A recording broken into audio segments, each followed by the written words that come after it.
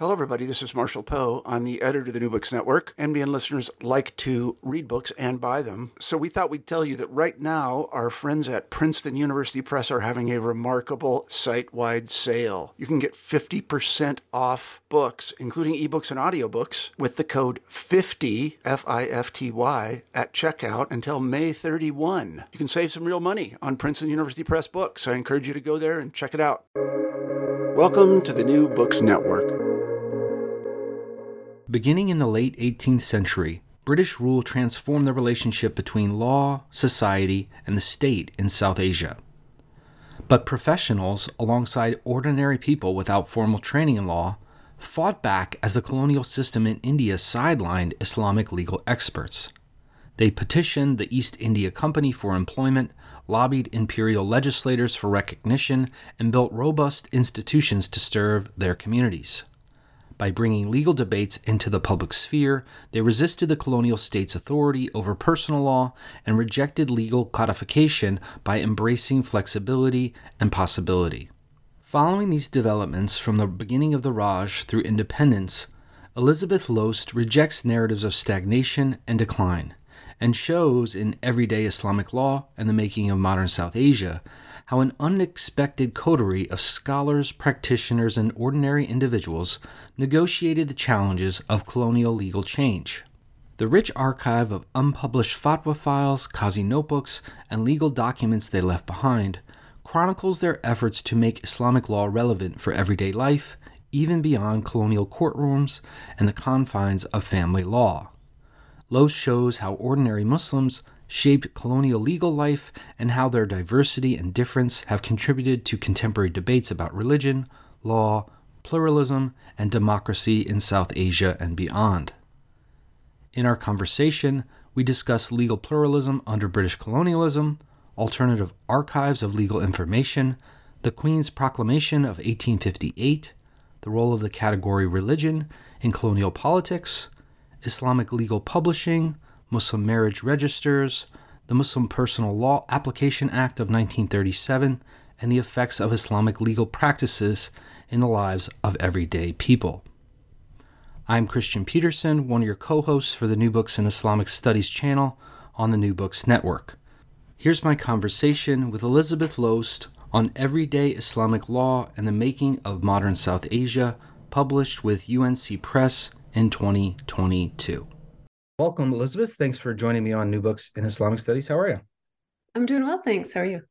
Great. Yeah, I'm really excited to talk about your book. Before we get into the book, we always start with a little bit about our authors, though.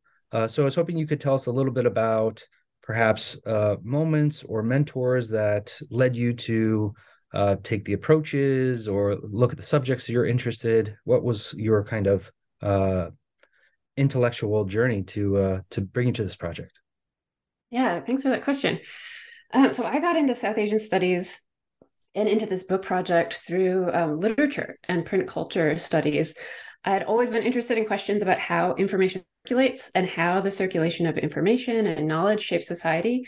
So when I started graduate school, I really wanted to understand how the rise of affordable printing and publishing in the vernacular languages, so non-English language materials, how that publishing was shaping political and social life. In the second half of the 19th century, we really get the rise of sort of high colonialism with printing and publishing, and I wanted to know what happened with that history.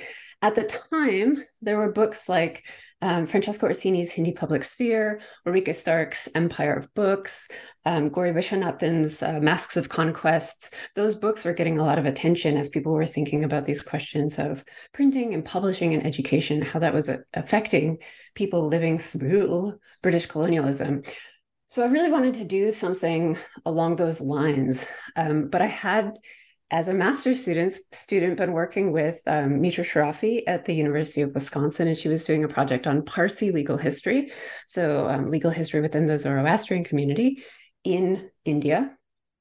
And that really made me curious about questions about law. So I knew when I started a PhD program that I wanted to do something along those lines. I wanted to explore what it meant for law books and legal texts to be printed and published and circulated, not just in English, which is how most of us encounter them, but in other languages as well. So those are kind of the intellectual seeds of what became this first project. And those seeds were first planted when I was living in Lucknow, and I was studying Urdu at the AWS program, and I was reading Professor Stark's book on the Noel Kishore Press. In that book, there's a reference to the Urdu translation of the Indian Penal Code, which was, and I would say still is, a publication that really fascinates me, because what we get is this momentous change in law in British India, combined with the translation of that into a language that people could read and speak, and the circulation of that text as something that people could buy. I really wanted to understand how those different changes and different factors fit together.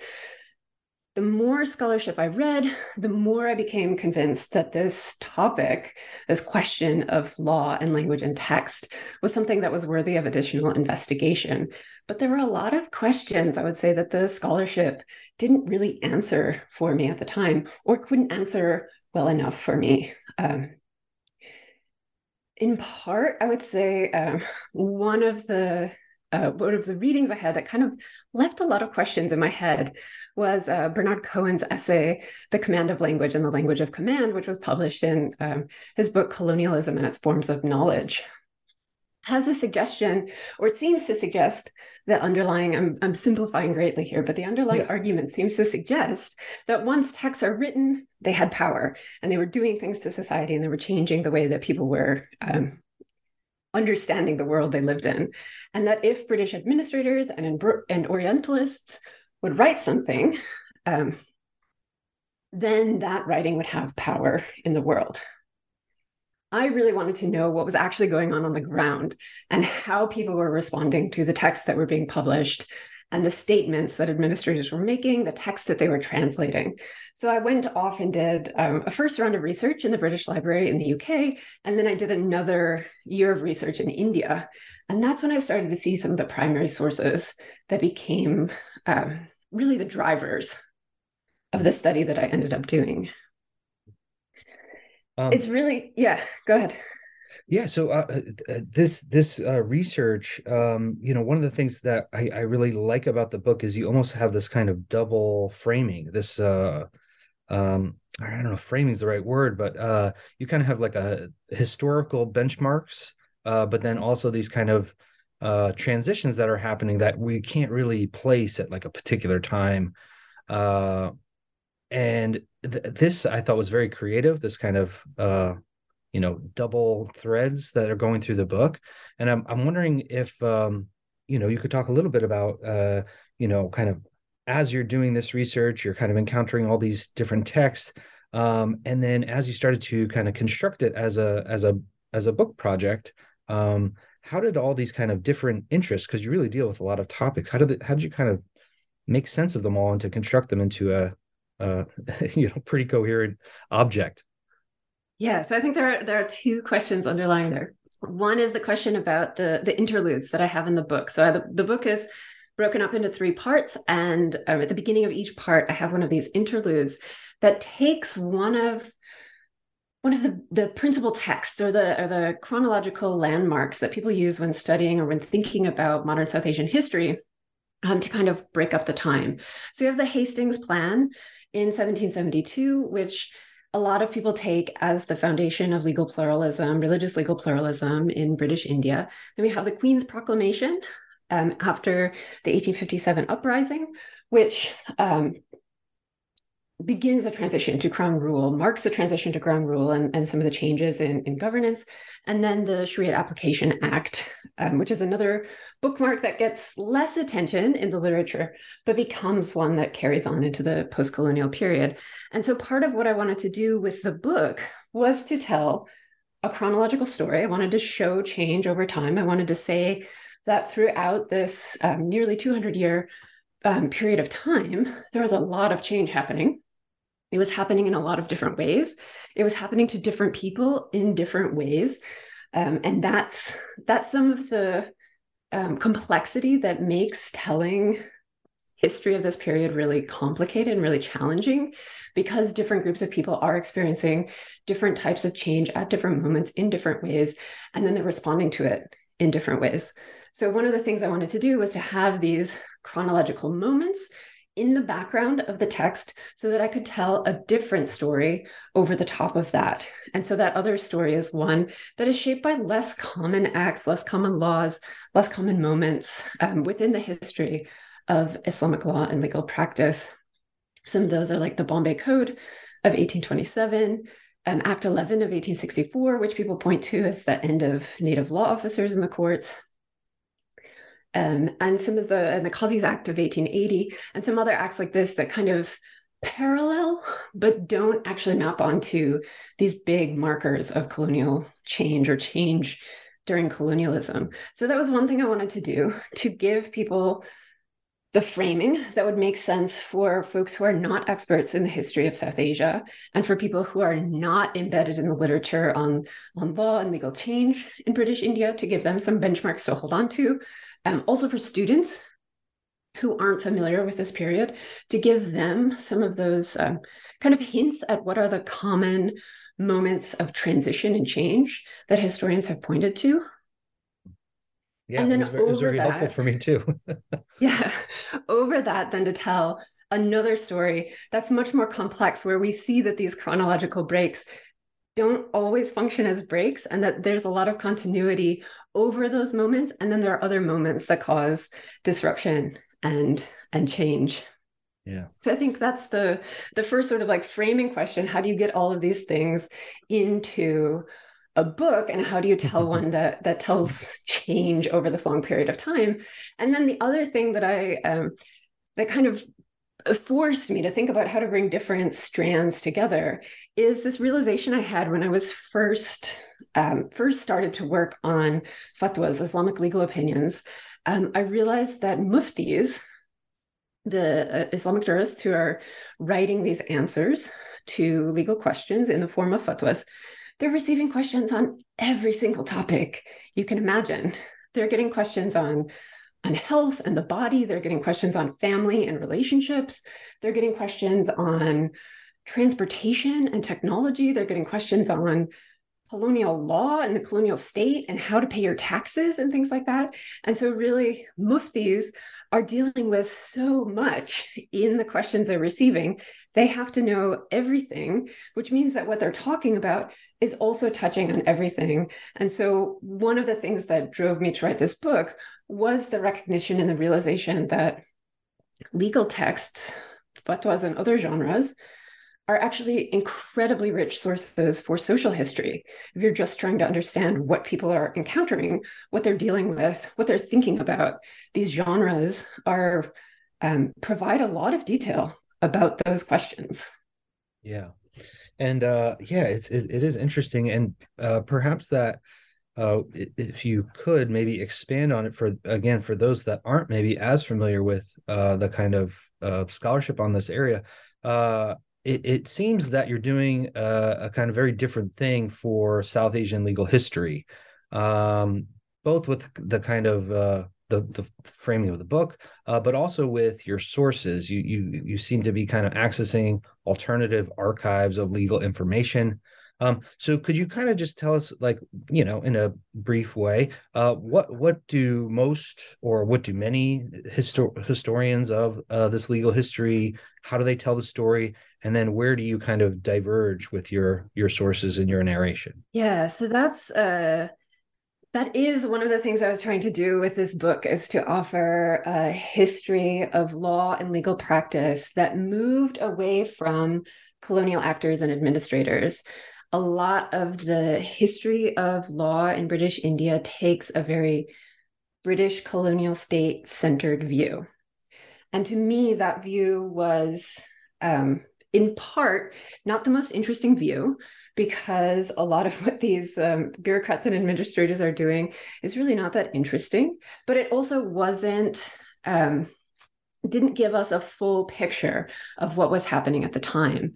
Because it's one thing to say that administrators are writing certain certain things in their reports, and I'll get into some specifics in a minute here, but they're putting something in their reports, and then to say that must have been a reflection of what was happening on the ground is another thing to try to get into some of the, I would say, the regional archives and the more local archives to see that there's actually a lot of diversity and difference, not only in the way that administrators are responding to questions, but also in the types of reactions they're getting from local populations. So the typical history of law and legal change in British India tends to focus on a couple things. One, the rise and the expansion of the colonial state. So part of what's happening in British India is that you're getting the expansion of a modern state meshed together with a colonial state. And in a lot of cases, it's very difficult to disentangle those two aspects. So what is colonial? What is a modern state? How are these two things together? Changing the way people are interacting with authority and with the state. So that's one layer of that story. Within that, there's another subset of scholarship on the making of religious legal pluralism. So with the Hastings Plan of 1772, there is this idea that personal law questions, those related to marriage, divorce, inheritance, adoption, and other family-related matters, those will be adjudicated according to the individual's personal status, which is their religious status. So Hindus will have their marriage cases and their inheritance cases adjudicated according to Hindu law, and Muslims will have their cases in those areas adjudicated according to Islamic law. Now, within that, scholars have pointed to the fact that Hindu law, qua Hindu law, is something that the colonial state in a lot of ways invents. Islamic law has a similar kind of trajectory in the sense that within South Asia, there's a lot of diversity in the way that Muslims are using law to adjudicate some of their interpersonal disputes and some of their intra-communal or within the community disputes. And so what the colonial state is doing is kind of homogenizing some of that diversity. And the typical narrative suggests that the colonial state is homogenizing, codifying, writing, and then interpreting using common law approaches to law, interpreting the substance of that law. And so a lot of the history of legal change in the colonial period focuses on what's happening within the colonial courts, what's happening within official acts of legislation, and what's kind of happening at a high politics register. And when I started to work in the archives, I realized that what's happening in the presidency capitals in Kolkata and Bombay, in Chennai and Madras, a lot of what's happening there is not trickling out into the rural peripheries evenly or in the same way that you might expect. So there were some questions I had there about how laws and the influence of the state are kind of trickling out. And then there's also questions about what's happening in different regions. So how is what's happening in the Bombay presidency, which I focus on in the first part of the book, how is that different from the histories that we have from Bengal or from the Madras presidency? And then what does it mean for individuals who are just going about their ordinary everyday lives? What does it mean for them to encounter some of these changes that are happening at the level of the state? How are they dealing with those changes? And then what does it mean for some of their small scale conflicts, challenges? I refer to them as legal problems. How are they working within the new structures of government that the colonial state has created? How are they working within those structures then to continue with their everyday lives? And as you move forward here, the way you break down the book, you have 3 sections.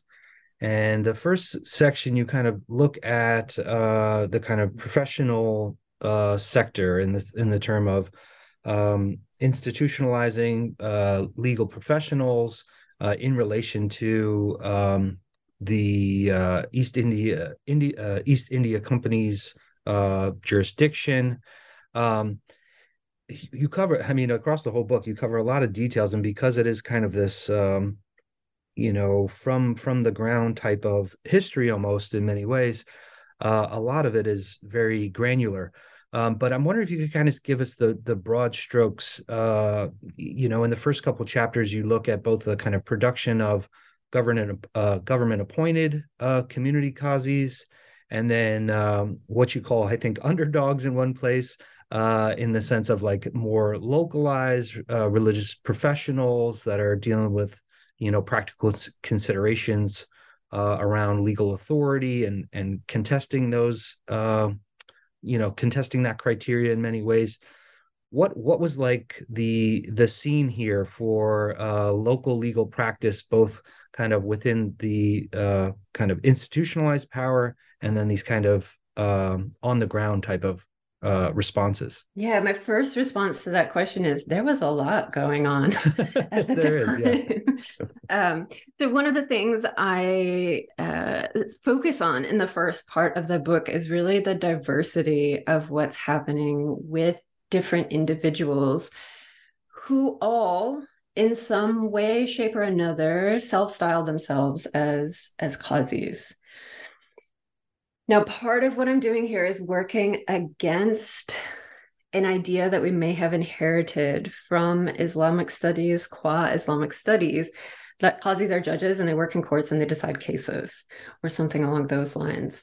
And what we see in the Bombay presidency, where I focus a lot of the attention in the first part of the book, is that we have a lot of people who have the title qazi who are doing something within their communities. A lot of times it's not running a court and deciding cases, but sometimes it is running a court and deciding cases. And so it's really here a matter of disentangling all of the different things that people are doing under the rubric of qazi, given that we have the term qazi to use that connotes certain things to some people, and it gets used in the historiography and in the administrative reports in ways that sometimes disagree with how people are using it on the ground. So in the first sort of introduction to these figures, I try to draw attention to the fact that we have different professionals who have certain claims to authority and status within the communities they serve. They perform a number of really important functions. They sometimes settle disputes. They sometimes notarize legal documents. They sometimes perform religious functions, either in overseeing marital ceremonies, sometimes working in mosques, sometimes giving sermons. They do a number of different acts within these communities. So they have some status and authority, and it often goes along with respect. But they have different trajectories when they encounter the colonial state.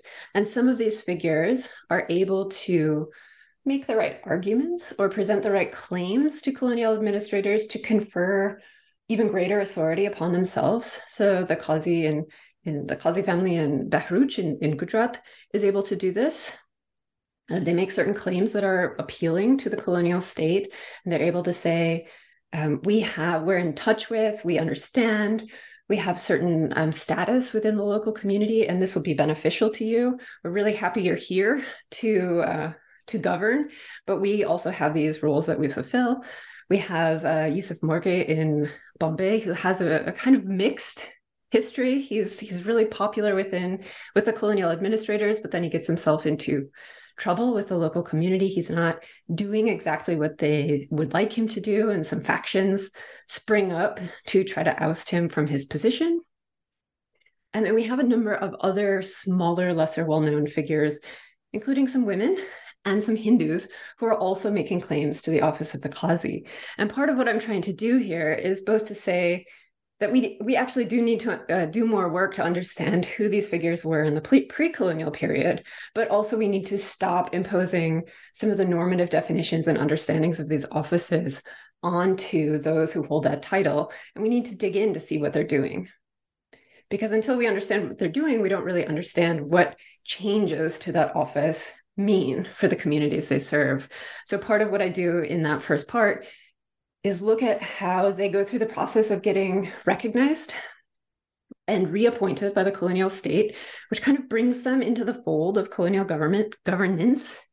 Then I look at some of the ways that they work and operate within their local communities, whether it's interceding to quell some communal and sectarian conflicts in cities like Mumbai, or whether it's notarizing documents and deeds for communities at different points.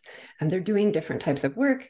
And then I look to see what happens to those figures who have made a claim for themselves, one that frames their work as useful and beneficial to the colonial state. What happens then when the colonial state starts to say, maybe we don't need these religious figures because we have secular magistrates or we have secular notaries who are doing some of this work, and the state begins to strip away some of the status and the authority that they had. Then what kind of claims do they come back with?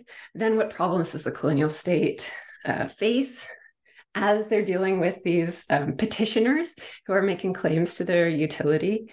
And how does all of that square with some of these more homogenous stories of Islamic law and legal practice in South Asia, but also in other places? So those are some of the issues that I'm trying to disentangle, and really to show people that there was a lot of diversity. A lot of it looked pretty messy. People made claims using different arguments at different times. And a lot of times figures who were using the title Qazi were really trying to figure out what types of claims would work so that they could retain some of their power, status, and authority within their communities and vis-a-vis the colonial state. Yeah, it's very interesting history here, and it's always, to me, a kind of representative history. If it almost gets more complex than we're able to simplify it. So you do a good job. It's a very dynamic portrait that you provide. In the second portion of the book, you move to perhaps your original love of kind of print culture and documents in many ways. And you kind of mark this transition in terms of like a historiography through the passage of new legislation in the second half of the 19th century after the 1857 rebellion.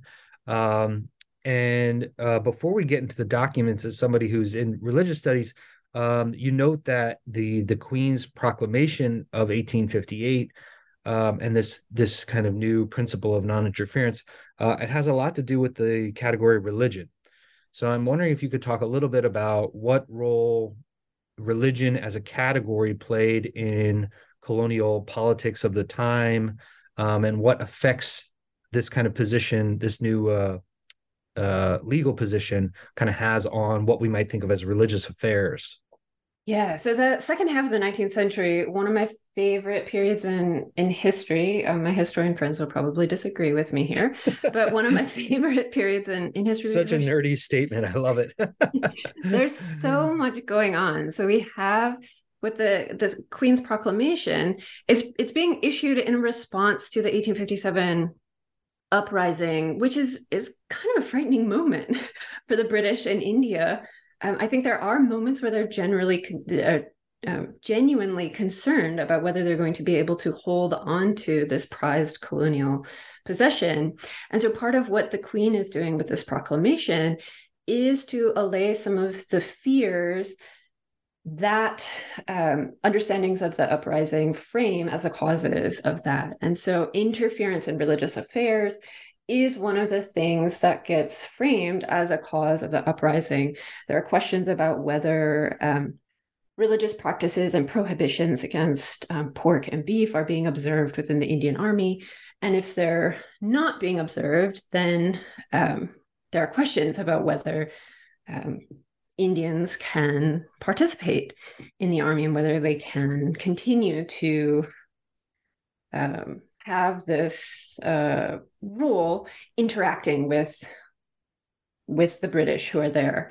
And so the Queen's Proclamation is sort of stating somewhat performatively, we are not going to interfere in religious affairs.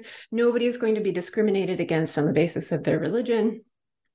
And interestingly, the Indian princes and their states are also not going to be infringed upon. And so what a lot of people have said following this proclamation is that we start to get this idea that religion is a category that the state is starting to recognize, and individuals are going to be both respected by the state on the basis of their religion, but religion also in turn becomes something that the state then has a say over. So if religion is going to be a state that, or a space that's free from the state, then the state also gets to define what is in that space or what counts as religion within that space. And what folks like Brennan Ingram have said is that once religion becomes this space that's free from state interference, then Muslims start to say these things belong to our religion, and therefore the state can't interfere. So it becomes kind of a two-way street. The state is, on the one hand, defining what counts as and what belongs within that category of religion. And then Muslims are also making claims to say, this belongs to our religion, therefore it's free from state interference. Thank you. Yeah, I also find this period of history really fascinating, especially for our kind of contemporary notions of religion as well. So the bulk of this section, the second section of the book, you're dealing with these kind of various print cultures, new forms of kind of public legal publishing, fatwa institutions, more localized kind of documents like Muslim marriage registers. From how you were describing your kind of original interest as a young graduate student, it sounds like this is the wheelhouse of where you were most interested. So what does the kind of spectrum of print culture look like in this time? What are the kind of broader things it tells us about legal practice and legal reasoning for South Asians at the time? Yeah, so the second part of the book really focuses on this question of paperwork and papers, which is an area of scholarship that has kind of been having a moment. There have been a lot of works in that area, but it's one that is both challenging to work on, but also fascinating to work on.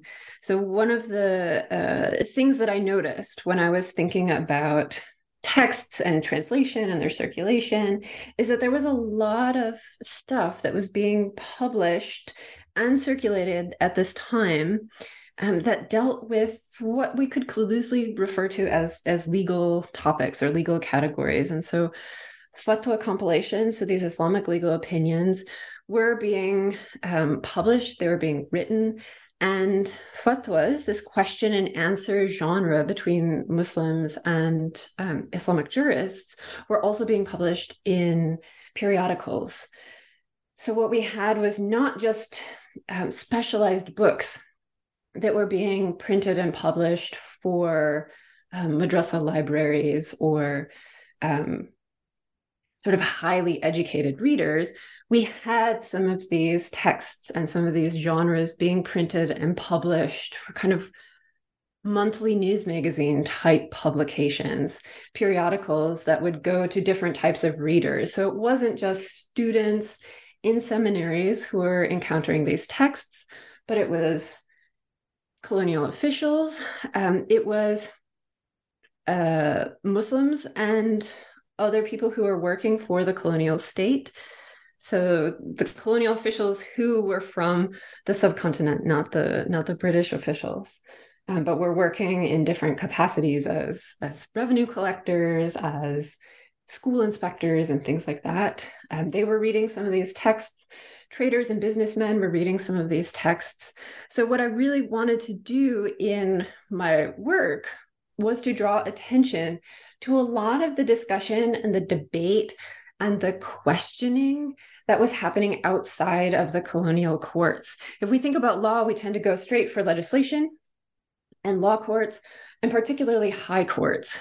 So we have sources from those places, but there are all these other sources that were happening mostly in Urdu, sometimes in Persian, sometimes in other languages as well, that were being printed and published and circulated throughout the subcontinent and also within the diaspora communities, traders who were in Southeast Asia, East Africa, places like that. And one of the things that I wanted to do, coming from a sort of print culture reception studies background, was understand what it meant for these texts to be published and then how people were reading them and responding to them. So in the first chapter of that second section, chapter 4, I talk about fatwa compilations and how those are being published and printed.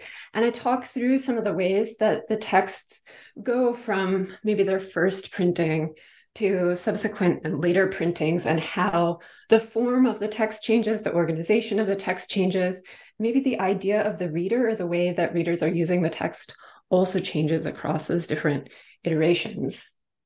The chapter after that looks at what I refer to as fatwa files. So with the rise of colonial bureaucracy, you also get forms of non-colonial bureaucracy. Another great 19th century sort of phenomenon that happens and happens across the world.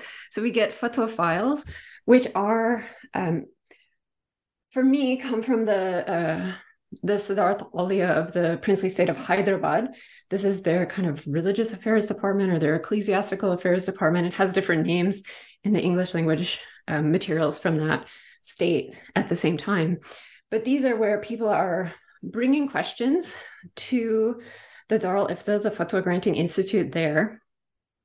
And then the Fatwa Granting Institute is investigating those questions, asking follow-up questions, sometimes inquiring about deceased relatives, who predeceased whom, questions like that, raising questions about what exactly was said, what did this document say, things like that. And then they're doing some of their own investigation. So they'll go into some of the assistants will go into the stacks and do some of their own investigation with legal texts to find answers. And then they're compiling all of this information along with some of their routine documentation, like we sent this telegram, we got this money order, things like that, putting these all into files. So we really get to see what goes into the making of a fatwa and how this office is coming up with its answers, who it's interacting with, how it's conducting its business. Is really a fascinating genre of materials, really gets into that nitty-grittiness of the written word. And then the final chapter in that section looks at these Qazi registers. These are ones that come from a specific family of Qazis in the city of Meerut, which is just outside of Delhi. And they have a long history of being Qazis in that region.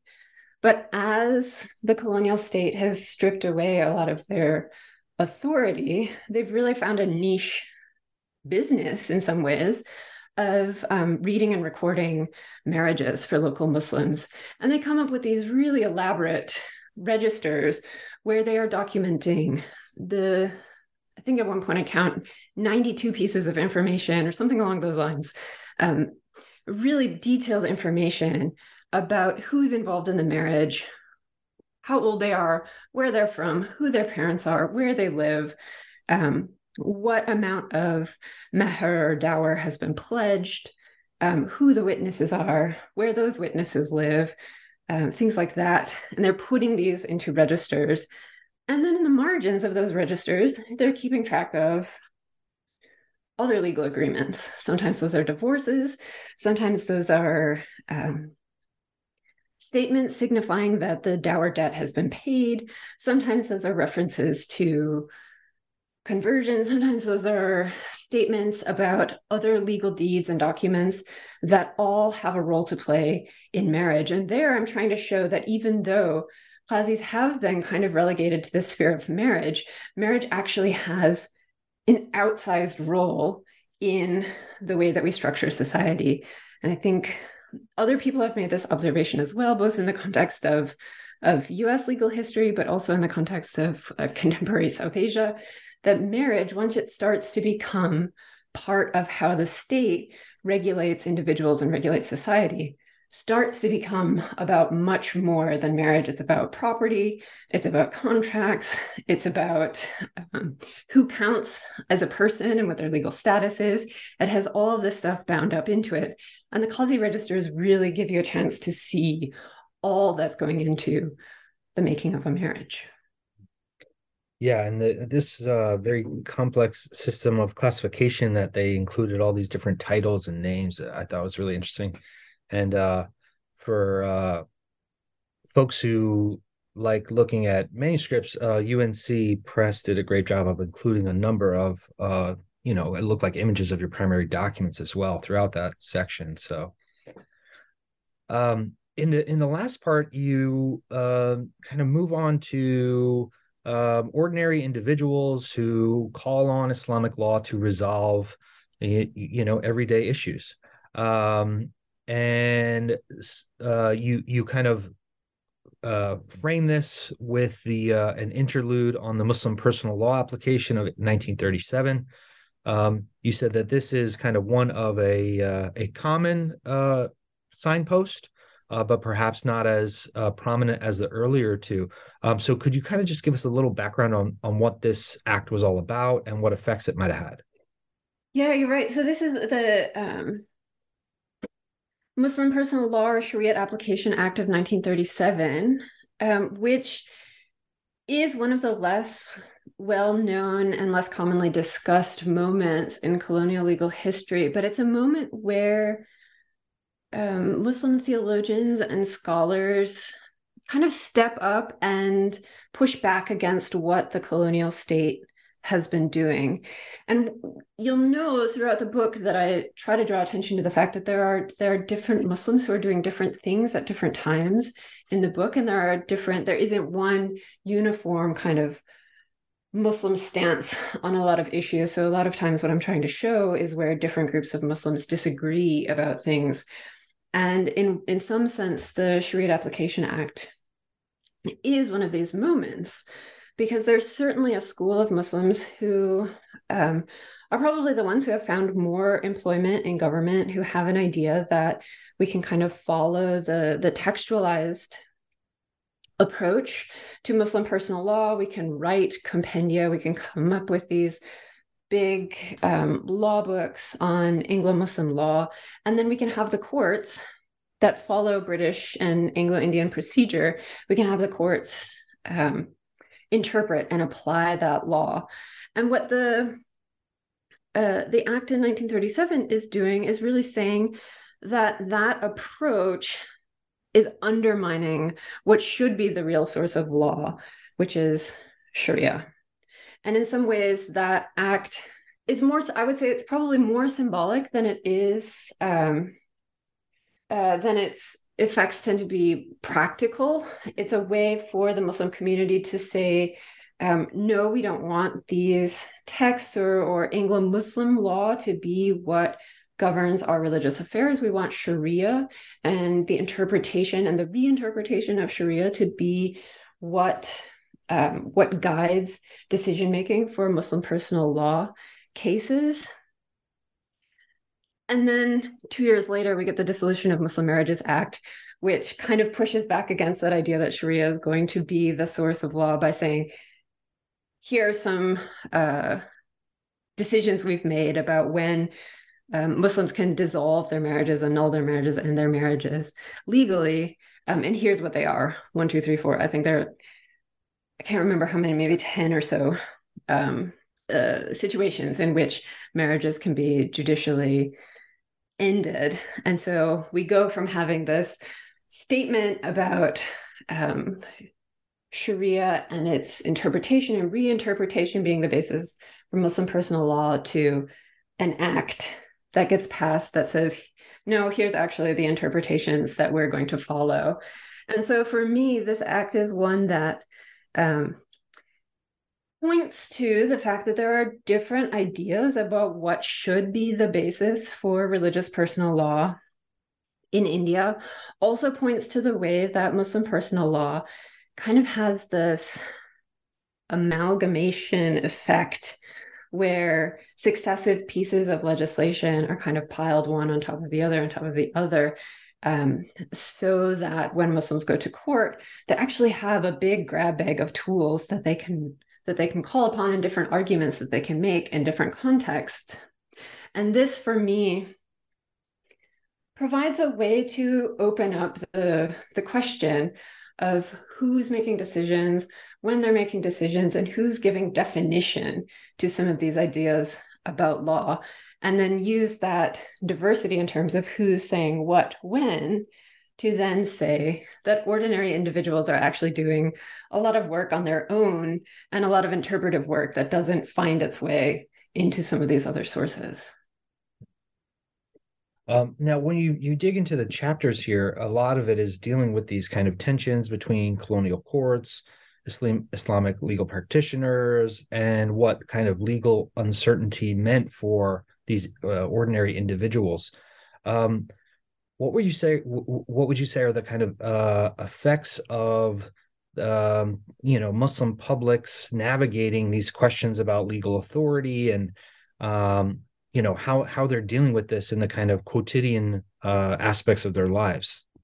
Yeah, I think there's a certain investment that a lot of us make in law as something that's clear and precise and definitive, and gives us clear answers about what should happen in particular cases. And one of the things I wanted to show in this book, throughout the book, but especially in this final section, is that in a lot of cases, people are really making do with what's available to them. And sometimes what's available to them is just the local mufti, who might just be the guy who lives in their neighborhood or down the street, who they go to for advice.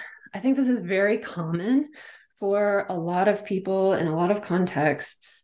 We have this, maybe it's a conflict with another individual, or something's happening in our family, or we have some problem with work, or have financial troubles or something, and we go to the person we trust to give us an answer about this. And a lot of the fatwas that I read came across to me like these types of questions. I'm having this problem, I have this conflict, I'm not sure what to do here. And folks would go to the mufti to get an answer about what was the right course of action.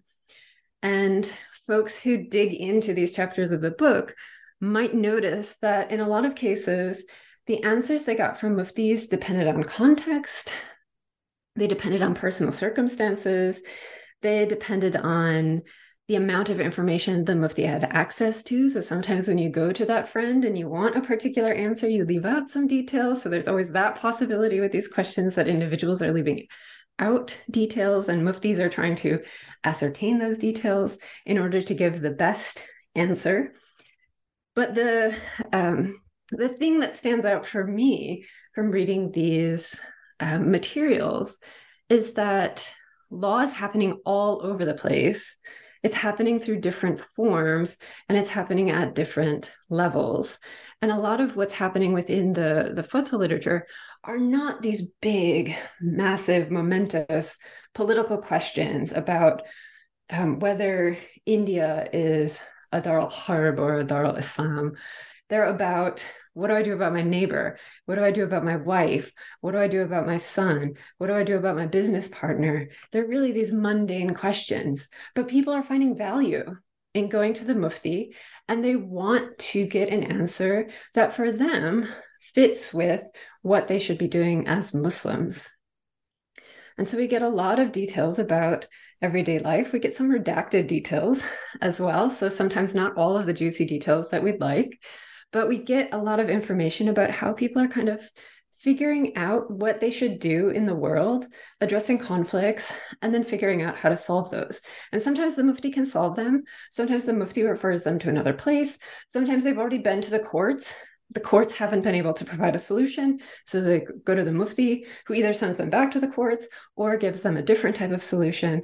So it's a lot of making do, and it's a lot of figuring things out as they go along. And for me, that's really the interesting thing that's going on in this period, is that there's a lot of change, but there are a lot of people who are just going about their everyday lives. There's tons of stuff and really cool details throughout the book. Are there any thoughts you want to address? Any kind of things that we didn't tackle here? Maybe a favorite story or some kind of key point that perhaps I didn't draw out here. Either about this section or about the book in whole. Anything that you want to add that we didn't tackle? I will say one thing that I've been kind of thinking about as I've reflected on the book, and that is the place of the princely states in the history and in the legal history of South Asia. For me, the question of where Hyderabad state kind of fit into this study was one that other scholars had sort of asked me, okay, you're talking about a princely state now. How does that relate to the other story that's happening in British India? There's always this question of whether the princely states are an exception or whether they're an exception that then proves the rule about what's happening in British India. And I really, doing this project and finding all of these sources from the princely state of Hyderabad, really want to leave those chapters where Hyderabad comes in as kind of teasers for scholars who might be thinking about the types of work they want to do and some of the questions that haven't been answered with the work that I've done and with the work that other scholars have done, and really point to the princely states to say there are a lot of sources there that are quite different from the colonial sources, and we should be doing more work to look at those. So I'll say I'll leave that as sort of a final thought. Yeah, and this is certainly the type of book that it sounded like for you when you were a young graduate student, you picked up and you said, "Hey, what about this thing they're just mentioning in passing?" There's lots of little gems like that in this book too. So I hope people will track down the book and take a look. We always wrap things up with a little bit about things you're working on now. Can you tell us what we might hope to see in the future from you? Yeah, so in addition to some of the projects and work that I'm doing on princely state legal history, some folks will get a chance to see some of that in a set of blog posts that I'm doing for the program in Islamic law at Harvard coming up next month. I'm also kind of returning to that earlier project that got me started in this work. And I'm going back to the question of legal publishing and translation and circulation, focusing more on the colonial legal texts, giving the Indian Penal Code and its translations some due attention, and thinking more about what's happening in law publishing more generally, who are some of the key players in terms of publishers, how are different editions changing the way that legal practitioners and colonial officials are engaging with law. So staying within this realm of legal texts and circulation, but returning to the sort of colonial genres for this next project. Yeah, well, that sounds great. Well, good luck, Elizabeth. And thanks for making the time to talk about this wonderful project. Thanks. It's been great to talk with you. That was my conversation with Elizabeth Loest on Everyday Islamic Law and the Making of Modern South Asia, published with UNC Press in 2022. Thanks again for listening to New Books in Islamic Studies.